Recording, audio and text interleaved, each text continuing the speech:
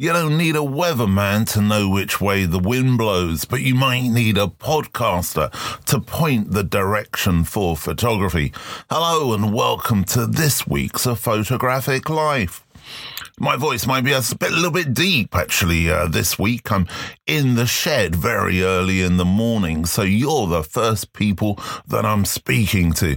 So it hasn't had a chance to warm up yet. But anyway, let's move on, shall we?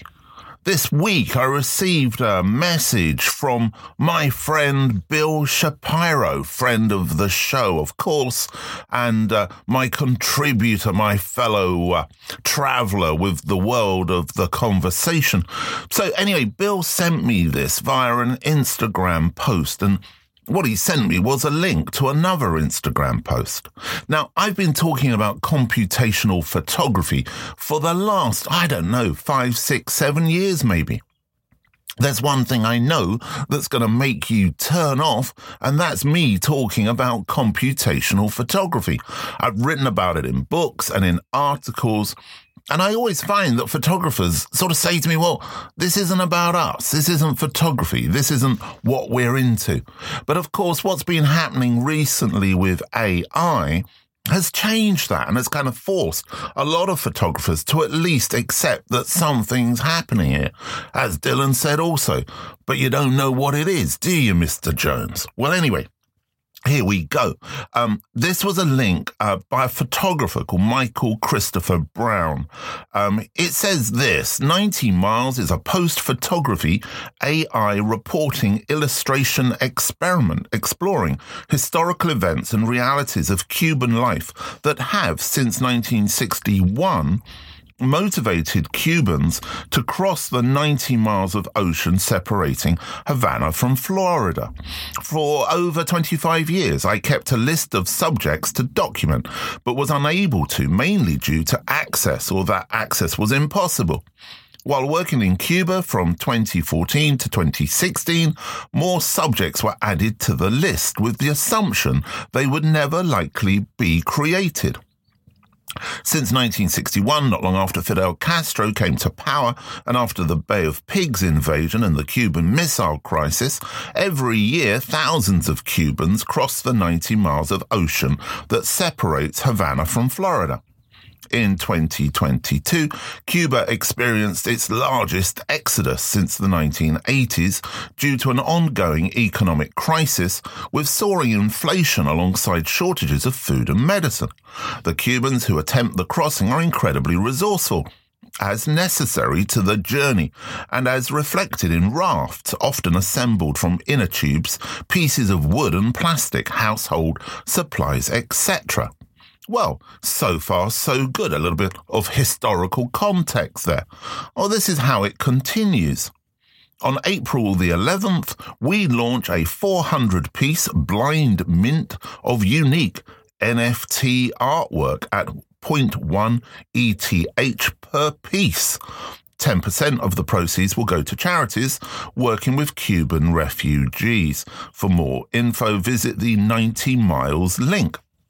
Well, there's a lot to talk about there and there's a lot to unpick. So let's just have a look at the comments, shall we, that were made below this post by various photographers. They said this: important to share this story, but doing so with AI images, which these were. They were very hyper smooth, hyper polished, I've got to be honest, fake looking photographs.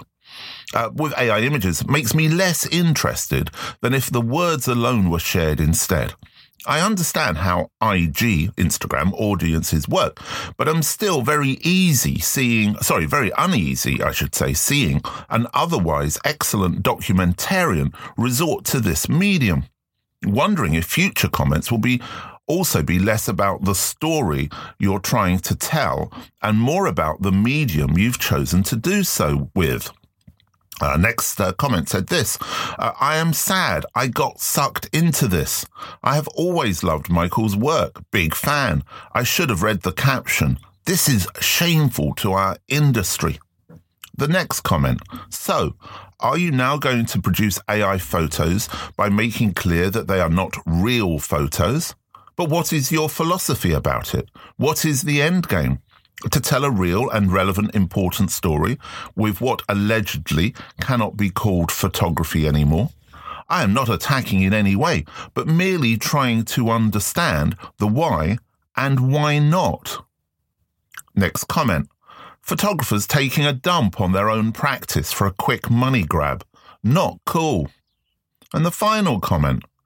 Very interesting AI photos. Some appear to be a bit too aesthetically pleasing, and many of the subjects appeared so fit, chiseled, and almost model types, but the fear in their eyes is closely captured. Many people fear changes, and from the comments on here, many people will struggle because change is inevitable, and AI is here to stay. And it will only get deeper into our lives. GPT-3 is being used already in many industries and fields, and it's just the beginning. I don't like it, but if we don't learn it, we will get left behind. Bravo for trying something new. It takes courage when everyone is knocking you down, and regarding the 10%, it could be nothing.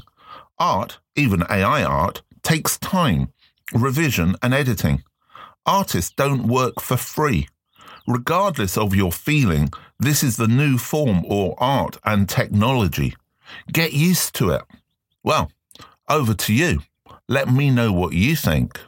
This week, we welcome to the podcast to explain to us what photography means to him in under 5 minutes, photographer Paul Hansen, who is a photojournalist based in Stockholm, Sweden. As a staff photographer for the daily newspaper Dagens Nyheter, I hope I've said that correctly, but I doubt that I have, his assignments and self-initiated projects take him all over the world, covering events in Haiti, Bosnia, Afghanistan, as well as across Sweden.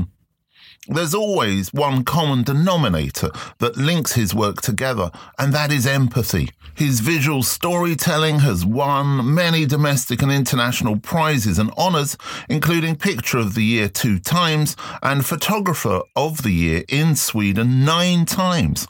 He was also awarded Photographer of the Year in newspapers in 2010 and 2013, a World Press Photo Award in 2012, a second place in Photographer of the Year in 2015, and a second place in General News by World Press Photo in 2016.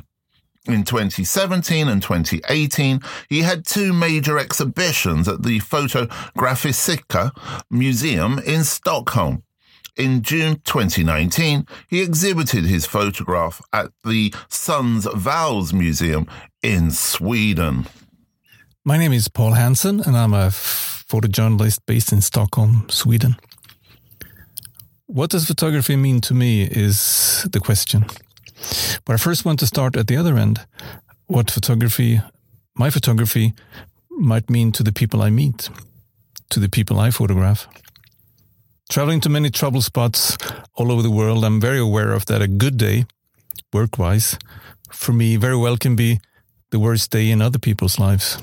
I'm also aware, of course, that things that would happen even if I wasn't there. But there's always, for me, a sense of intruding. Who am I to have the right to take these pictures? Why am I there? When I say that, I don't mean why. I mean, are my reasons to be present muddled for some reason? Is this for my own benefit somehow? Am I on some kind of testosterone high or an adventure kick? In a larger sense, is the camera just an excuse to live a life outside myself? I don't think so, but these are important questions that I have to ask myself all the time. The trips I make in my work are also very much internal, I think. It might be a no-brainer, but the people that I meet have the right to be respected. They have names, families, a past, and a future. They are not just subjects or motifs, components in a story that I compress in a few hundredths of a second and feed a news machine hundreds of kilometers away, or maybe sometimes thousands. I know, I'm acutely aware of, that I'm a temporary guest in other people's misery. I will always remember my interpreter in Libya that asked me if it was okay that he only worked half a day, and stressing me out by asking that question. When I asked him the reason, he said he can only work half a day because his son was just killed, and he had to go home and arrange his son's funeral. I often carry a feeling of inadequacy, a sense of guilt. No matter how good my photographs are, they are just a fragment, a sliver of an often extremely complex issue. I remember a Spanish colleague, a writer from El País, that I met in Mosul. I asked her about her challenges as a writer. She said, no matter how long I write, how good I write, how much space the paper allocates my text, I cannot never adequately portray or relay what the people have told me, what I've seen. It's always inadequate. What is photography for me? Was the question. For me, it's so much more than a profession. From the beginning, it was a way to get away from a dysfunctional childhood, a ticket to the world, an identity. Because when you are the photographer, you get access to other people, to events, sports, news, culture, to life, and to yourself. I started out writing as a small kid, which I still do. I write for my paper and other media. I produced 2 books. But when my uncle gave me a camera, photography kind of chose me and became my preferred language. Photography is a global emotional language that transcends all barriers, age, gender, religion, culture, background. Everyone can read a photograph, take it to heart, be moved by it, be informed. Photography is my life, and it almost got me killed. 6 years ago, I walked into the emergency ward of Erbil Hospital in Iraq. The room was filled with wounded. The offensive against Mosul was in full swing, and ambulances were wailing outside. The doctor looked at me, a walking wounded with a bloody face and a bullet hole in the helmet, and he asked, "How many bullets?" 2. "Okay, sit over there." A couple of hours later, I was operated on. I still had the bullet on my bookshelf at home, and I flew home the next day. What photography is for me? It's a more and more humbling experience about responsibility and respect. When my father died, we found a half-read copy of Hemingway's book, For Whom the Bell Tolls, on his bedside table. The title of the book is derived from a poem written almost 400 years ago by the writer John Donne. I picked up the book and I read the words. It begins with, "No man is an island, entire of itself. Each is a piece of the continent, a part of the main." In a way, for me, that explained the emotional strength of photography. It speaks to our hearts, and it makes us realize that we're all a part of humankind.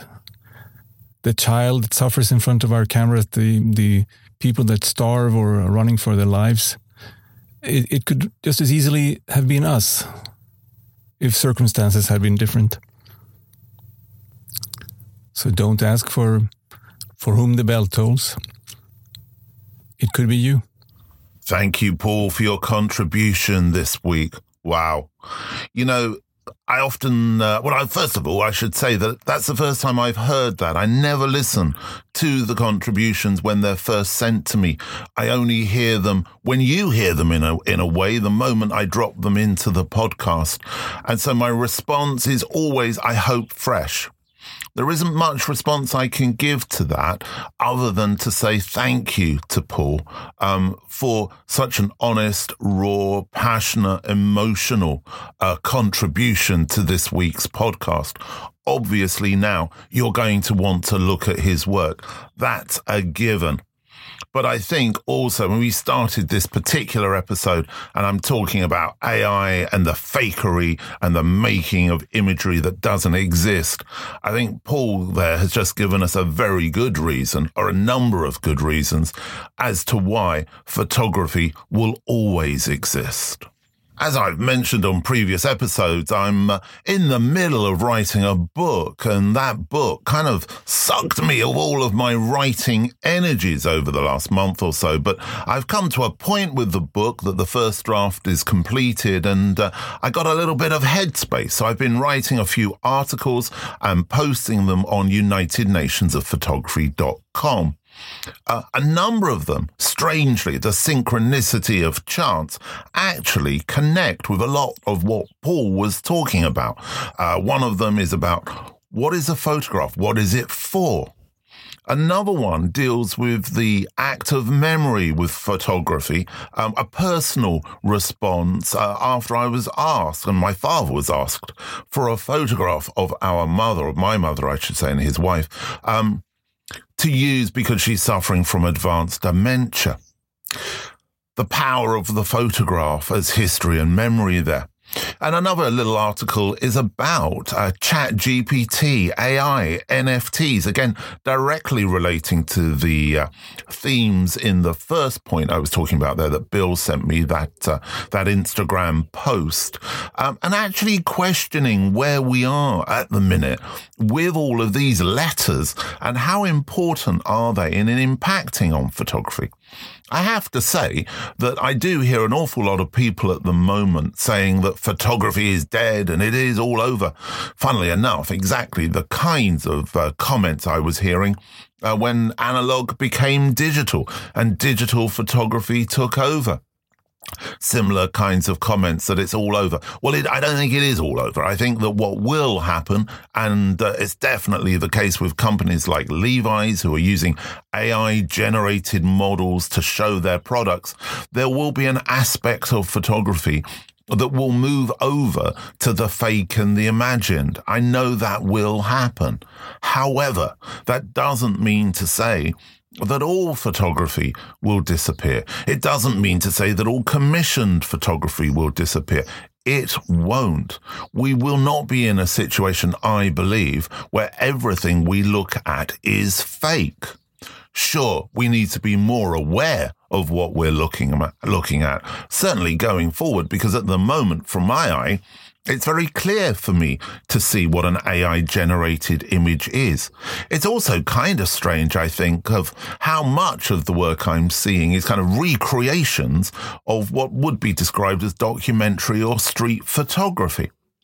People trying to recreate the visual identity of Bruce Robinson, for example, or Vivian Mayer, and really what we're talking about there is digital art.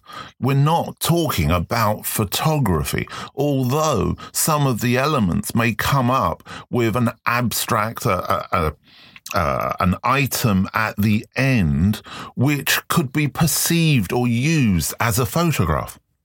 Perhaps it's a digital illustration. And I think that's probably a clearer description of what we're looking at. As I said at the beginning, you may find all of this really boring. And if so, I apologize because I don't want to bore you on this podcast. But as somebody who's talked about computational photography for a long time, I thought it was worth bringing it to our attention as it seems to be filling all of the news channels every day. Anyway, what with the news going on at the minute, the one thing you really need to do is take care.